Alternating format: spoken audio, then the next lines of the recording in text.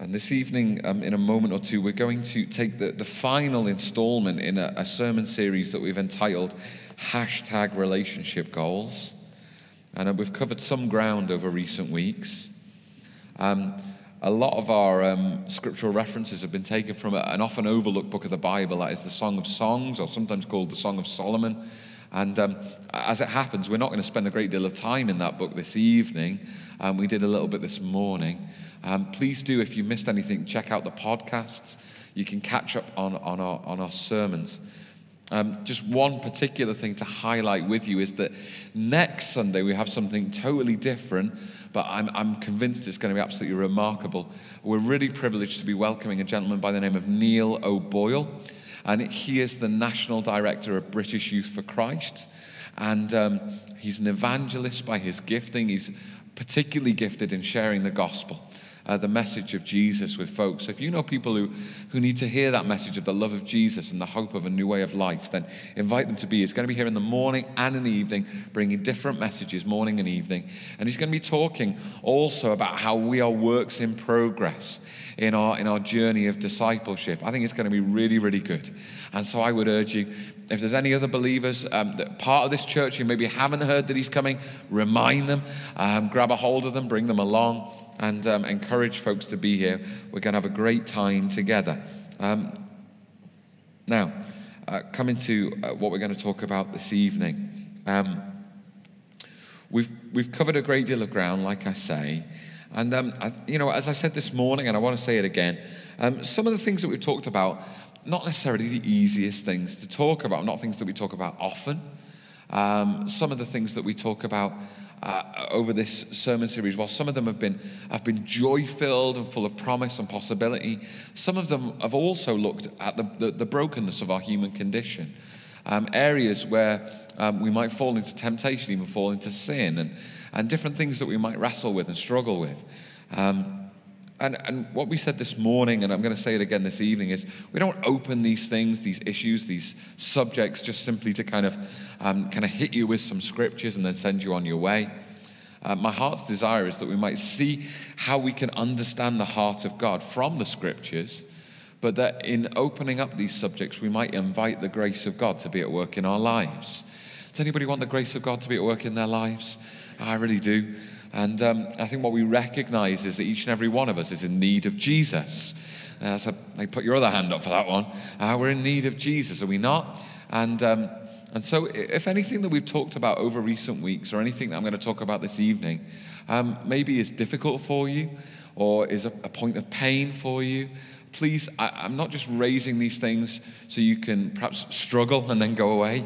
Firstly, I would point you to your transformed communities, that you need to be a part of a loving community of faith, where you're meeting with folks. Sunday is great. It ain't enough. You need to be meeting in a transformed community. If you're not yet part of one, do please see Ronald, who's been leading on the keys, or do see me, and we'd love to have you to be part of one. Also, feel free to come and chat with me, or if not me, one of the other pastors or elders of the church, and do receive some blessing, help, and encouragement. It may be that we're able to guide you to some good resources or support in your journey as well.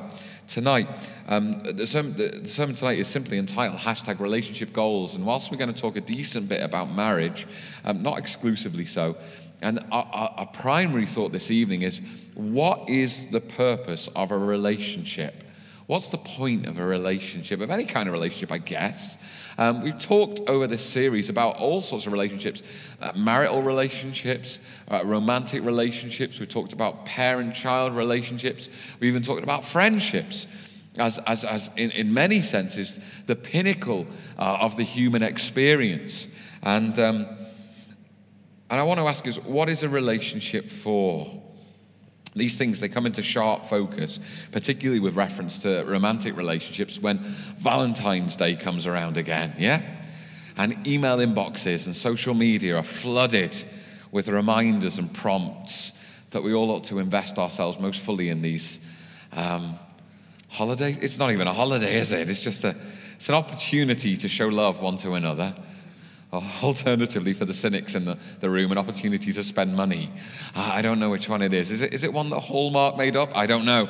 I know they were pretty keen on Mother's Day and Father's Day and all such things, but I, for that matter, I'm not a cynic, nor am I recommending that you should be so, but there you go. What I did come across as I was preparing to talk with you this evening was a suggestion for the Valentine's Day 10 Commandments. Yeah? And it's kind of a light-hearted variation on the actual 10 Commandments.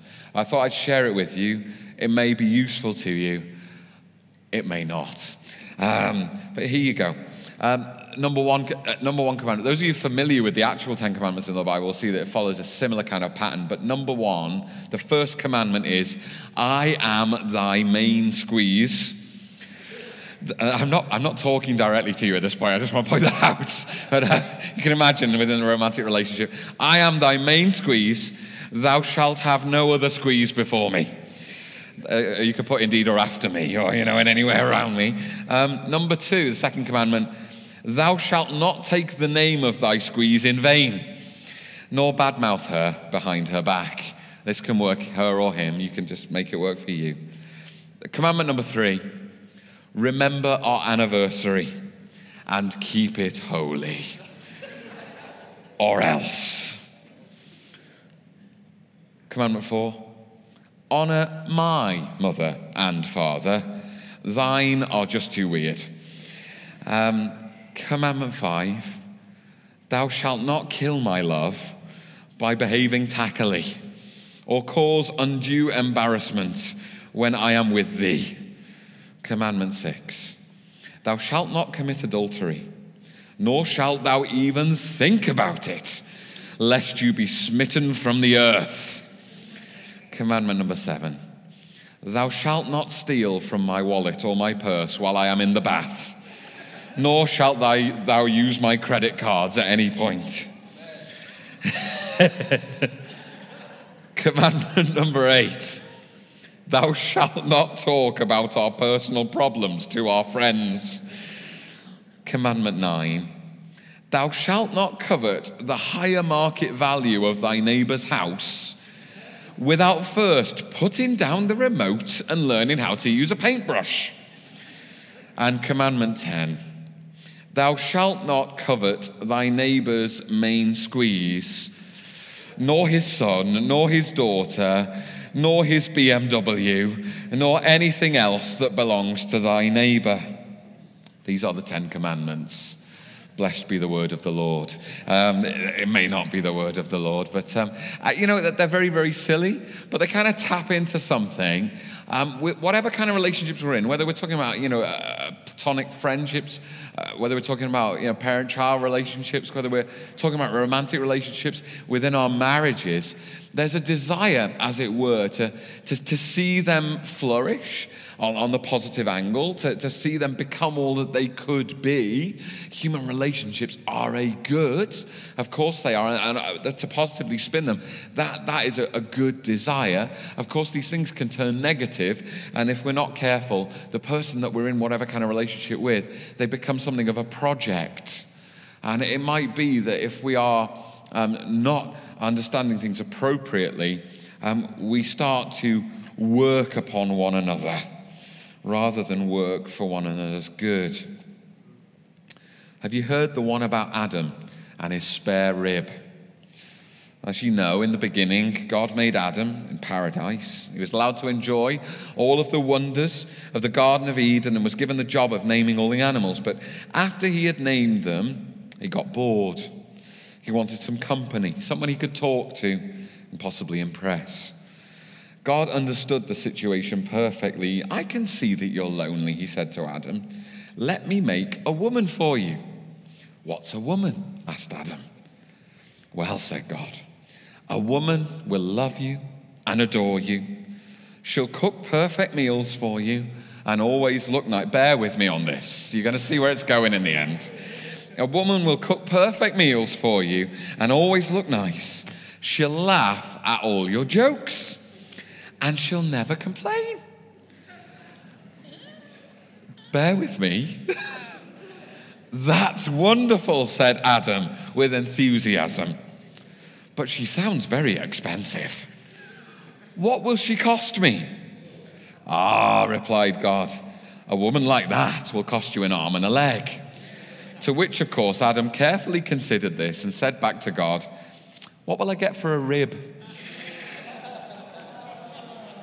That's terrible, isn't it? Oh, thank you. It wasn't that good, but thank you anyway. Again, daft.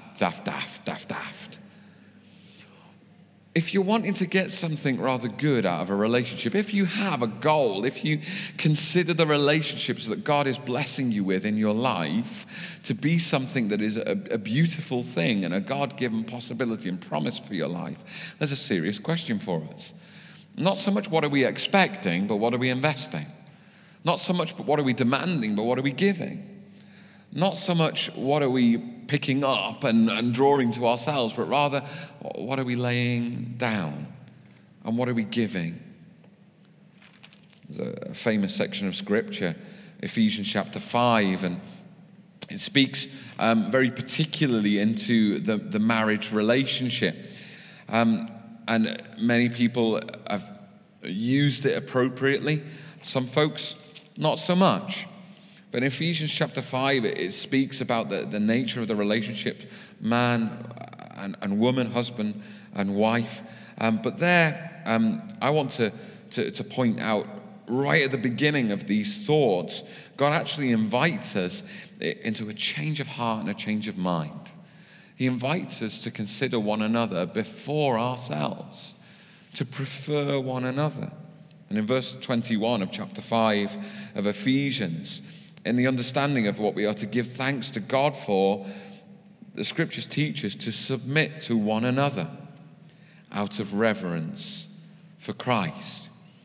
You know, the default position in any human relationship is humility. That's how it ought to be if we're to understand the relationships that God grants to be what they are. Of course, that kind of humility, that kind of submission will look different in all kinds of relationships. I want to challenge us right at the beginning. How are we submitting to one another? We're incredibly blessed to be a part of this household of faith, this church. We're incredibly blessed. Again, I reference our transformed communities to be able to work out these things in communities with those that we can do life with to a greater and greater extent. We have this opportunity to figure out this truth. How might we be submitting our lives one to another? You know, to put it very plainly, what is it? You know, name the thing to yourself right now, perhaps even, or as you think about it over the week. What have you given up for somebody else recently? What has changed in your schedule, in your diary, for the preference of somebody else recently? What way have you had to trim your own wings, as it were, such that somebody else might be able to fly? You know, if we can't answer these questions, then we're fundamentally missing the heart of God. We're missing the heart of God for our relationships. Now, we know this is very true, for we see it in the person of Jesus Christ. And the scriptures teach us so plainly that Jesus Christ, who is in the very nature of God, fully and completely God, thereby not considering equality with God something to be grasped, what did he do? You know, the Bible teaches us that he made himself nothing. He took on human likeness. There's an incredible humility, an incredible clipping of the wings that God eternal, untrammeled, greater than all things, might pour himself into the frailty of a human form. The Bible teaches us not only that he took on human form, but that he served. He came not to be served, but to serve. And he served to the very lowest point, the point of death. A cruel death, certainly, but a disgraceful death, the death of a cross. And lower still, he was put into the ground, into a grave that wasn't even his own. This is the nature of our God towards us. And he invites us into the same way. He says, how are you following me? He puts it in this one way, doesn't he? He says, come on, if you must follow me, then you must take up your cross and follow me. Submit yourselves one to another out of reverence for Christ. What have you given up recently? What has changed in your life? How have you chosen to sacrifice so that someone else might have? These are the kinds of questions that we need to be answering, and answering readily. Don't just think, oh, I did that thing last year. I'm sure it was a good thing, but people have needed you since last year. Your husbands, your wives, they've needed you since that last time when you did that one big thing. It's not just about those big things, is it? It's about the hundreds, the thousands of little things that show that we are submitted to Christ. We revere him, and so we submit one to another. If we start to get this right, then we start to see how these things might flow into all areas of our relational lives. Again, referring to Ephesians chapter 5, the example of wives and husbands is laid out for us. And famously, the words of Scripture from 22, verse 22 onwards are that wives should submit to your own husbands, not to any other husbands. There's no kind of mandate whereby men automatically have some sort of authority over every woman. That's not in the Bible. Wives, submit to your own husbands as to the Lord. For the husband is the head of the wife, even as Christ is the head of the church, his body, and is himself its Savior. It's a pretty high calling, I think. Now, as the church submits to Christ, so also wives should submit in everything to their husbands. Husbands, verse 25, love your wives. At first glance, it seems like the husbands have got the easier part. Not so.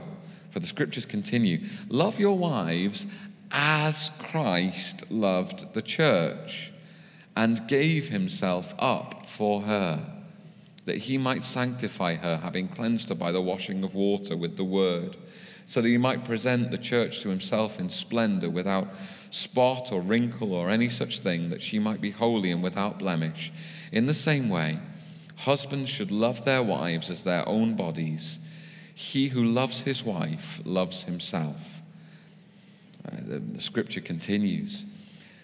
The Bible has a very high view of the possibility of human relationships. And it has an incredibly high view of the possibility and the promise of marriage. The Bible believes and instructs and teaches and opens up this window for us that should a husband and a wife be invested in one another to this extent, the husbands not only willing to lay down their lives, should that be the case literally, but constantly and consistently laying down their lives over and over and over and over again in every which way, laying down their lives for their wives. This is not saying, oh, should I need to take a bullet for you, love, I'll do that. I mean, come on. The chance, it's not going to come around. Actually, if that is the only way that you'll lay down your life for your wife, it may be that somebody does find a gun and no, that'll never happen. But it's not about that. It's about how are you laying down your life all the time. All the time. Giving yourself up for your wife. It's a pretty high calling, is it not? Within the context of such a high calling, women, there is a high calling here also. For the revealing of the lordship of Christ in the way that you act within the relationship to your husband. It's nothing short of the revelation of the gospel. That's how the scriptures are couching these truths. That these things show who God is, show the nature of the gospel, show the work of the cross. I don't know, for those who are married here this evening, or those perhaps who aspire to be married, whether you've understood or appreciated the height of the calling that God has upon your marriage relationship.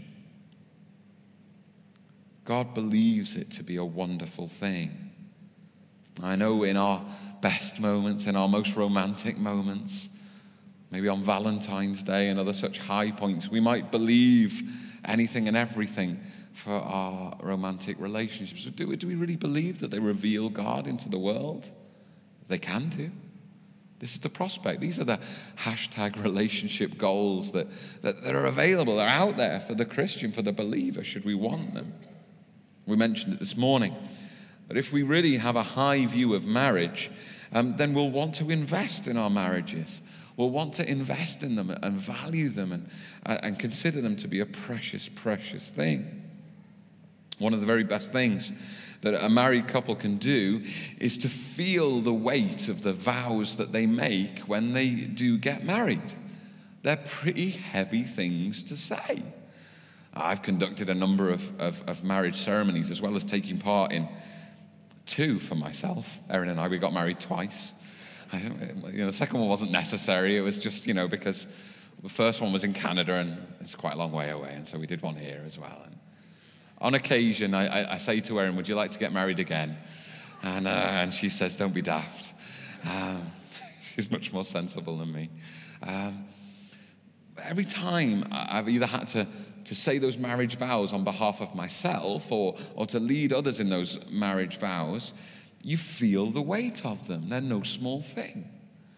Right at the beginning of the marriage ceremony, we recognize that we are in the sight of God and in an assembly. And the church, that those who are gathered are there as witnesses to the vows that are given and received. They promise one to another until death us do part. There is the promise to love, to honor, to cherish, to honor one another with their bodies, to share everything as though there's no distinction whatsoever. These things are beautiful things, certainly they are, but they're heavy things. I don't think we do it ourselves if we're in a marriage relationship or others if we're trying to bless marriage relationships. I don't think we do any favors if we somehow pretend they're not a heavy thing. One of the very best things a married couple can do is to feel the weight of them and to say in all seriousness, we're together forever. That God has a plan for us as a couple going forward. That God has a purpose for this particular relationship. And to actually say what we have promised means that separation for us is not an option. Now, God has this high view of marriage. And so ought we too, even as we have high views for all of the relationships that God blesses us with in our lives. Now, I know the obvious question, and it may be kind of playing in your minds already, is, well, but what about when things don't go according to plan? Well, again, I don't want us to perhaps run to details straight away, but rather again to affirm the high view of marriage, because we want to root relationships in the God who has designed them and given them. God has designed and given marriage, for instance, to be a lifelong, faithful, committed, monogamous relationship. It's rooted in God's plan, in his design plan, actually, for humanity. In Genesis chapter 2, and we've mentioned it different times over recent weeks, but having received Eve into the world, Adam is obviously incredibly delighted. And the Bible says that this man, Adam, he says, "This at last is bone of my bones and flesh of my flesh. She shall be called woman, because she was taken out of man. Therefore a man shall leave his father and his mother and hold fast to his wife, and they shall become one flesh. And the man and his wife were both naked and were not ashamed." And just encapsulated in just these brief moments in Scripture, we find just an absolute and utter mingling of souls and unity of flesh. The height that God holds for the possibilities and the prospects of the marriage relationship, it's staggering to understand. And there they both were, and in the Garden of Eden, they were both literally naked, but also emotionally and spiritually, without covering or separation one between another. They were open toward one another fully and completely. This is the possibility and the prospect of a marital relationship, and they were not ashamed. Nothing had come between them. Nothing had caused there to be any shame or separation between them. God has a high view of the possibility of the relationship in a marriage. And God wants a marriage to succeed. Indeed, the Bible says on one occasion, Malachi chapter 2 and verse 16, that God hates divorce. It's strong language. We're going to unpack that a great deal. The first thing to say there is that what you may not realize is that through the prophetic words of Scripture, God himself considers himself in the Old Testament to be, as it were, a divorcee. Not by his choice, but by the unfaithfulness of his people. God considers himself as though he fully feels the sting of unfaithfulness and even the abusive nature of his people towards himself. Read the scriptures for yourself. It's made very, very plain. This is the heartbeat of a God who is in love with his people. He has chosen and set apart and preserved and saved and has done wonders for and provided for. And he talks about them with such beautiful language, and yet time and time again, they leave him. They're unfaithful to him. They separate themselves from him. God himself is overlooked. He's mistreated. He's taken for granted. He's even cast aside in favor of another.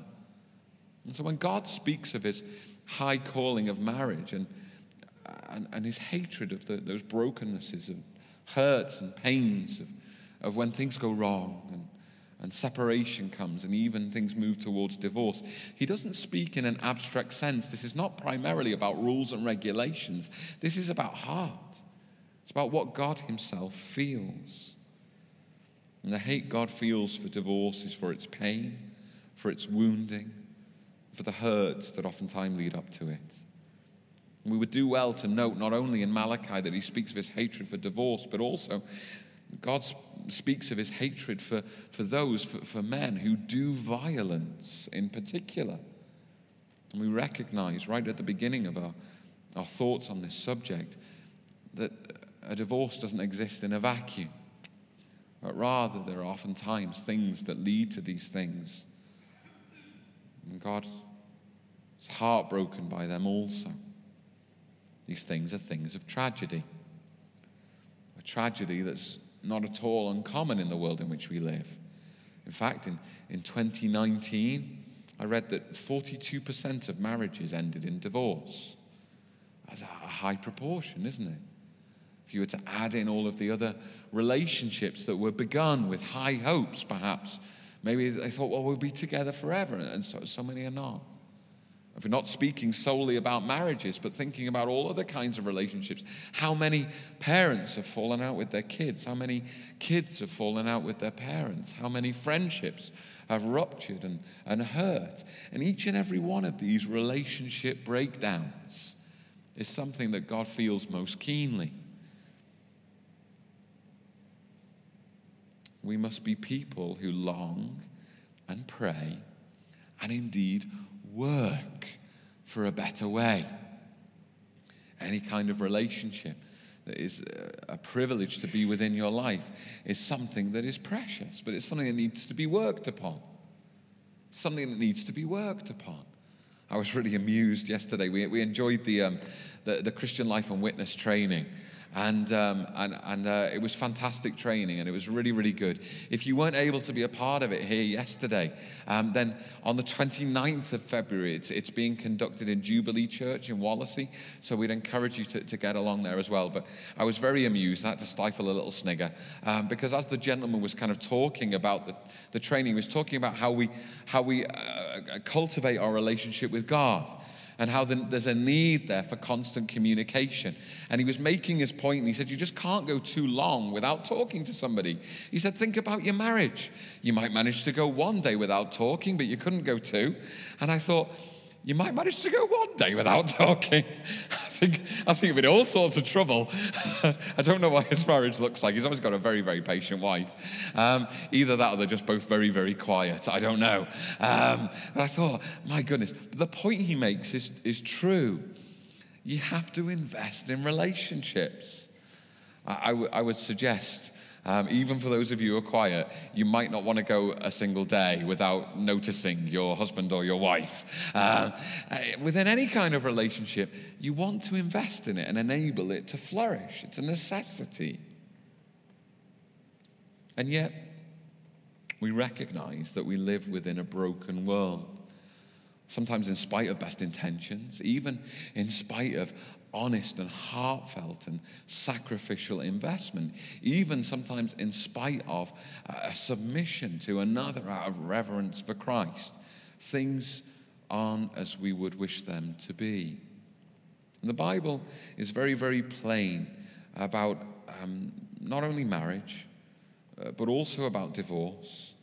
The Bible is very, very plain about sometimes the mistreatments that are carried out one to another, and how these things are entirely wrong within God's sight. And the Bible, very simply, and I know it's a large subject, and one that is, it's not just something about knowledge or facts or figures. It's a matter of hearts and lives and hurts. Just to outline, sketch these things for us this evening. The Bible talks about some grounds that are appropriate, even though we have such a high view of marriage, some grounds that may be appropriate should everything else fail for a marriage to end in divorce. Put very simply, those grounds are abuse or adultery or abandonment. It's worthwhile saying that even in such circumstances, it need not be essential for these marriages to end in divorce. I think within us all, there would be a desire for reconciliation. There'd be a desire for healing, a desire for something that is broken to be made whole again. It's worthwhile saying at this point, and particularly with reference to some of the more abusive situations that sadly are all too common within marriage relationships, that safety, of course, is paramount. I don't know this evening, how could I? It may be this evening that even some folks here find themselves in abusive situations. Can I say very, very clearly that that is not God's will for your life? Under no circumstances whatsoever are you required to submit yourself to abuse, whether it be emotional abuse or spiritual abuse or physical abuse of any form. It's not appropriate, absolutely, and you need to be safe. It's first and foremost important. I say this knowing that some people may hear these words through the recording. It is of the paramount importance that safety be found first. Even if there should be healing or reconciliation down the road, it is of paramount importance that nobody be made to feel like they should simply adapt to things that are horrendous, or submit themselves to things that are abusive out of a false understanding of Scripture. That simply is not the case. God loves you, and He longs for your safety, for your healing and your wholeness. And that said, we long to see reconciliations of relationships. We long for things not to simply drift down the path of brokenness. The Bible is clear. Matthew chapter 19 is one of the clearest passages on the subject of divorce, when Jesus, trying to be tripped up by some religious leaders at the time, answers most clearly, both again affirming the high view of marriage in the Scriptures, but also what God has provided for our brokenness. Jesus in Matthew 19 says, "Have you not read that He who created them from the beginning made them male and female, and said, therefore a man shall leave his father and his mother and hold fast to his wife, and the two shall become one flesh. So they are no longer two, but one flesh. What therefore God has joined together, let not man separate." Just to pause there on those words, what the Bible does not say is that you cannot separate a marriage. Rather, what the Bible says is that we should not wish to. Let not man separate. It's God's desire that this shouldn't be something that we think of lightly. He goes on to say, they say to him rather, "Why then did Moses command one to give a certificate of divorce and to send her away?" He said to them, "Because of your hardness of heart. Moses allowed you to divorce your wives, but from the beginning it was not so. He's referring to from God's plan in the garden, in paradise. And I say to you, whoever divorces his wife except for sexual immorality and marries another commits adultery. Now here Jesus speaks to one of the biblical grounds for divorce, and that is a sexual immorality or adultery, the ways in which one partner might abuse another partner by choosing another. And Jesus here allows for divorce, recognizing the brokenness of humanity and how that brokenness can even find its way into marital relationships. God is not hard towards you, but God does still affirm a high view of Scripture. Obviously, when we read these words, we hear them and we say, well, is that it then? It seems that Jesus is saying that's it. There's the only one form of reasonable divorce and prospect of a new life. Well, here we need to recognize that Jesus is speaking very specifically to a legal point that has been brought up by the Pharisees.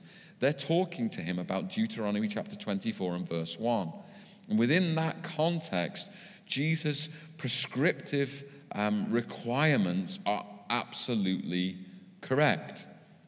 Very clearly what Jesus is trying to do here as well is actually to affirm the place of women in a society that didn't do so. Within this society, it was perfectly possible for many men to simply divorce their wives on a whim. It wasn't possible for women. Women often found themselves in terrible circumstances whilst men could kind of do what they want. Part of what Jesus is achieving here through his interpretation of the law is affirming the place of women within marriage when no one else was doing it. Seems to me that this is something that is needed in many ways in our world today. I read this week of this, that a man in Dubai divorced his wife in 2001 by a totally new method. He sent her a text message on her phone. She had failed to turn up on time to cook his dinner, so he texted her saying, "You're late, I divorce you." This was the third time he told her he would divorce her, and according to Islamic law, if a man tells his wife, "I divorce you" 3 times, that is all that is needed. The wife is legally divorced when she receives that third message. The woman in Dubai could not believe that she could be divorced by a text message, so she took it to the Muslim court, but the court upheld the man's right. Any Muslim man is allowed to divorce his wife in this way without needing to show that she has done anything wrong. A Muslim woman, however, is not allowed to divorce her husband at all. Does anybody agree with me that we need Jesus? And, we talked about it in different contexts this morning, but we live in a world that does not prize, affirm, protect, or defend women nearly as much as it should. Does anyone agree with me? Come on, I expect the gentleman to speak the loudest at this point. We live in a world that oftentimes totally demeans, objectifies, and misuses women as though they're some sort of second-class citizen. It's not at all permissible by Scripture. And actually what Jesus is doing in his interpretation of the law here is defending women against the misuse of divorce law. It's a huge part of what he's doing here. There we have this one ground by which it is appropriate to divorce.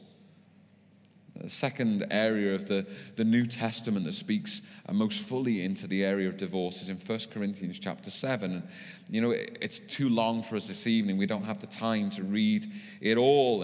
And Paul, he speaks to all sorts of different folks and all sorts of different kind of stages of life. You may know that Paul himself was a single man. And he, in his ministry, in his single-minded devotion to the ministry, suggested that it may well be better for folks to remain single, to devote themselves to ministry. It's also worth recognizing, is it not, that Jesus Christ, who is our total pinnacle and aspiration, was a single human being. The Bible teaches very, very plainly, doesn't it, that he was fully God and fully human, And yet for Jesus Christ to be fully human did not require him to be married. It's really, really worth affirming these things, isn't it? We recognize that it's not a necessity to be married to be fully human. I know it sounds daft when I say it, and it's like, of course it's not.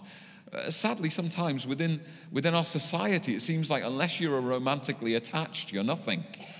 Sometimes even within the church, it can seem like unless you're married, then you're in some kind of secondary status within the church. How can that possibly be so?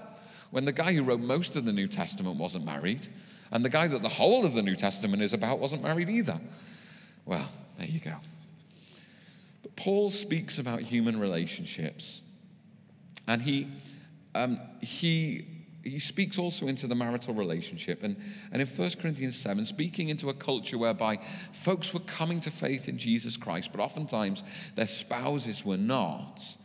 Sometimes, very sadly, those unbelieving spouses would simply abandon their newly Christian husbands or wives. And into that circumstance, Paul speaks the word of God and allows for divorce should that abandonment not be something that could be reconciled. And there we have this second grounds for divorce.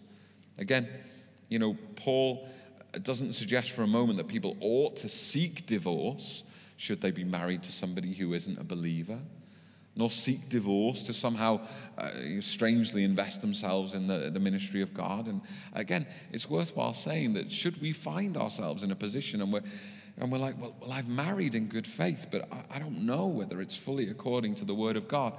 Clearly, God is saying to you, don't divorce. Two wrongs don't make a right. Allow for the grace of God in what you have. Trust in him. He loves you, and he's good, and he will bring about your flourishing. He absolutely will. It's a clear message of these passages of Scripture. And thirdly, and this again comes from 1 Corinthians 7 and verse 15, there is an insight here into the subject of abuse. I've said already that safety is paramount. Very sadly, in times past, Christian leaders, even pastors, have said, well, Jesus talks about adultery, Paul talks about abandonment, but there's no grounds for divorce should there be an abusive relationship. I think that is a very narrow reading of Scripture that I don't believe to be correct. I'm very glad that a much wiser theologian than me by the name of Wayne Grudem has given some scriptural understanding to what I have believed all along. The verse 1 Corinthians 7:15 reads that if the unbelieving partner separates, let it be so. In such cases, the brother or sister is not enslaved. God has called you to peace. Grudem says, most commentaries assume that in such cases refers only to cases of desertion by an unbeliever. But on further examination, he realized that the phrase appears nowhere else in the Bible. He looked at 52 uses of the phrase in ancient Greek literature and found that in such cases usually does not just refer to the one scenario the writer already mentioned, but to scenarios similar to that one. Grudem says, these examples led me to conclude that in 1 Corinthians 7, the phrase in such cases should be understood to include similar cases that similarly destroy a marriage, and concluded that abuse is such a case. I'm sorry, this evening it's almost developed into something of a lecture, and I don't mean it to develop so, and I'm sure some of you are like, well, none of this applies to me. Could you just speed it up a little bit, Pastor Greg? I do feel that it's worthwhile unpacking the Scriptures on these matters, because I want you to have an understanding, not only towards what is appropriate and not appropriate within marriage, but towards God's heart. Towards God's heart. God's plans, his purposes. God's high view of marriage, but God's understanding of the brokenness of the world in which we live. And just finally, as we close, I want to just speak a word into the brokenness of our world. Because I want you to consider the relationships that you have. And again, we're not solely talking about marriages now. We're talking about our friendships, our parenting, or our relationship with our parents, sibling relationships, and relationships that we might have in the workplace or with neighbors. And How is it that we're investing in these relationships? And just, again, as we draw to a close, I just want to point you to a couple of women in the Bible who I think might be instructive to us. The first totally incredible woman of God went by the name of Abigail. It's a good name, isn't it? And in 1 Samuel 25, you'll find her story. She's a remarkable woman. She's described as being discerning and beautiful. Yeah, that's rather good, isn't it? And the husband that she had, Nabal, is described as being harsh and with bad manners. I don't know, as I was reading it, I was like, it sounds a bit like Erin and me. I don't know. Discerning and beautiful, she certainly is that. Hopefully I'm not harsh and with bad manners, but, sometimes I'm my worst. The story goes that David comes across these folks. Nabal is an incredibly wealthy man. And David, who's the king, simply out of courtesy and good manners, wants to pay his respects to him. And so he sends an offering to Nabal. But Nabal, being harsh and bad-mannered, rejects it, poo-poos it, sends it on its way with a dose of his tongue to lash King David with. Seems like a bad idea. Abigail, being wise and discerning as she is, realizes this is storing up trouble for the future. And so she very discreetly goes with an offering of her own from her husband's wealth. And she goes to David secretly and she says, I'm so terribly sorry for my husband. He didn't mean what he said. But please, can I present this offering to you, which is truly the heart of our family toward you, O king? Doesn't she sound like a good one?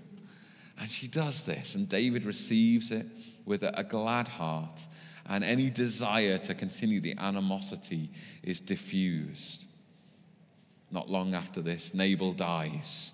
You might say, well, good riddance to bad rubbish, but I couldn't possibly comment.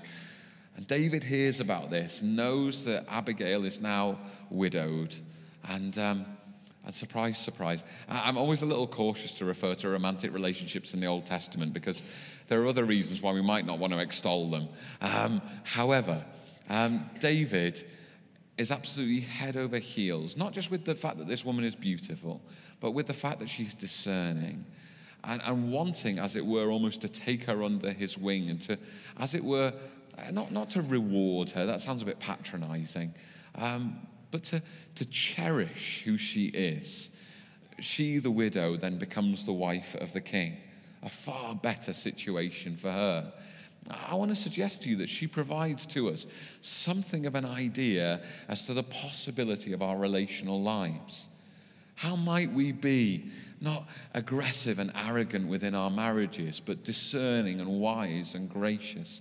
How might we not store up trouble for our futures, but store up the goodness of God for our futures? She's absolutely wonderful. I would totally commend her to you in her wisdom and her grace. Secondly, and lastly, and maybe the band would come back as they're going to lead us in worship as we close, I want to commend to you another woman. And this woman, she's found in John's Gospel in chapter 4. Now, this woman, she's unlikely. The Bible doesn't give us a description of her as it does of Abigail being discerning and beautiful. No, all we know about this lady is that she seems a little bit on the margins, a bit out of what we might expect. Out of what we might expect in her circumstances. There she is collecting water in the heat of the day, and there she is on her own, not with any other gaggle of her friends.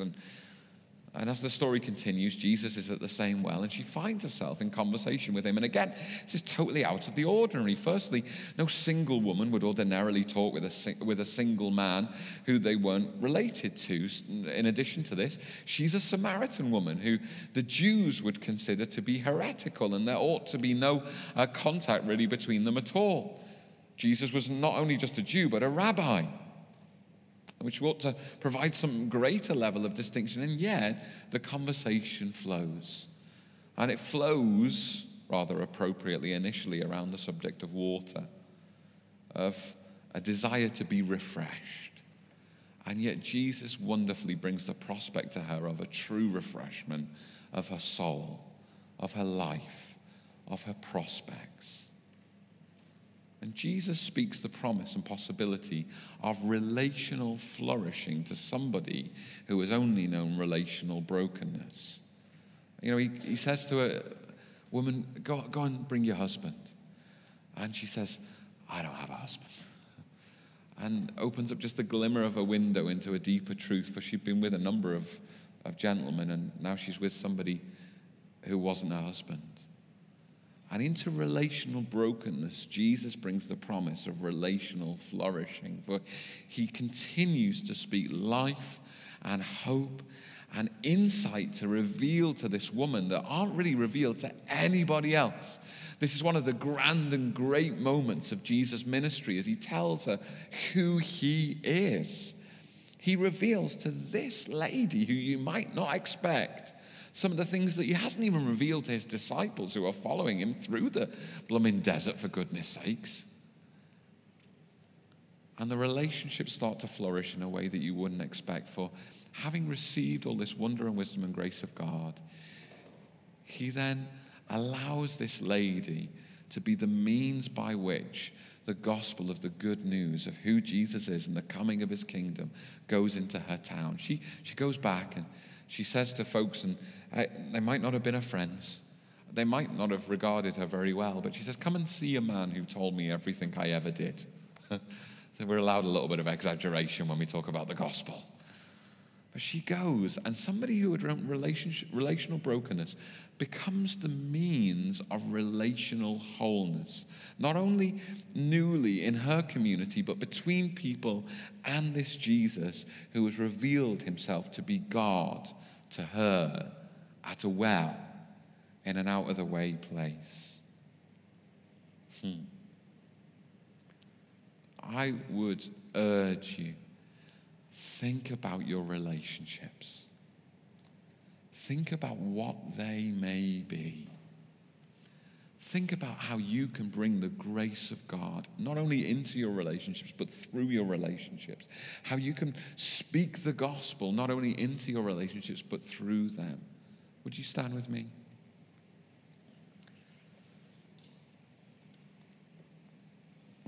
And you may say, well,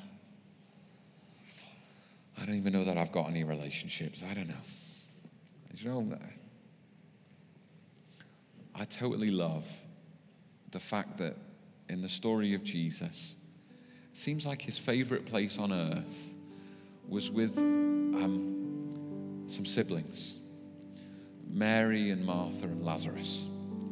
And we're not really told anything about any other relationships they have in their lives. And I guess we're led to believe that they're single, I guess. I don't know. All of the fullness of the possibility of the kingdom of God breaks into these lives. And God sits with them and he teaches them and he eats with them. And you see how many times he goes back to these people. And it's not because, they perhaps have the highest status in the world, but he loves them.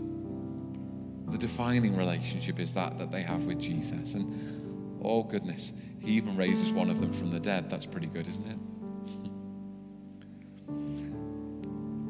What I mean is, there's no one in this room this evening who is discounted. There's no one in this room this evening that Jesus says, Pastor Greg's he's just talking to the married people or those with romantic relationships, or just to the parents or the kids, or everybody. Everywhere, always. For you may have a relationship with Jesus Christ. And if that is the deepest treasure of your life, then everything else turns to purest joy. Let's pray. Christ Jesus, I want to pray for these wonderful folks here this evening. The hail came down, and the thunder clapped and the lightning struck, and they still came. Oh, these are good people. I love them. And they've listened to me speak for probably far too long. And they're very gracious. Jesus, I pray that you would root each and every one of them and establish them in the relationship that they have with you. Would you do a new work in their life, Lord God? Something utterly, almost unutterably beautiful. And Lord Jesus Christ, I just pray a blessing upon the relationships represented here tonight. I pray a blessing upon friendships. I pray a blessing upon sibling relationships, parent-child relationships. I pray a blessing upon marriage relationships.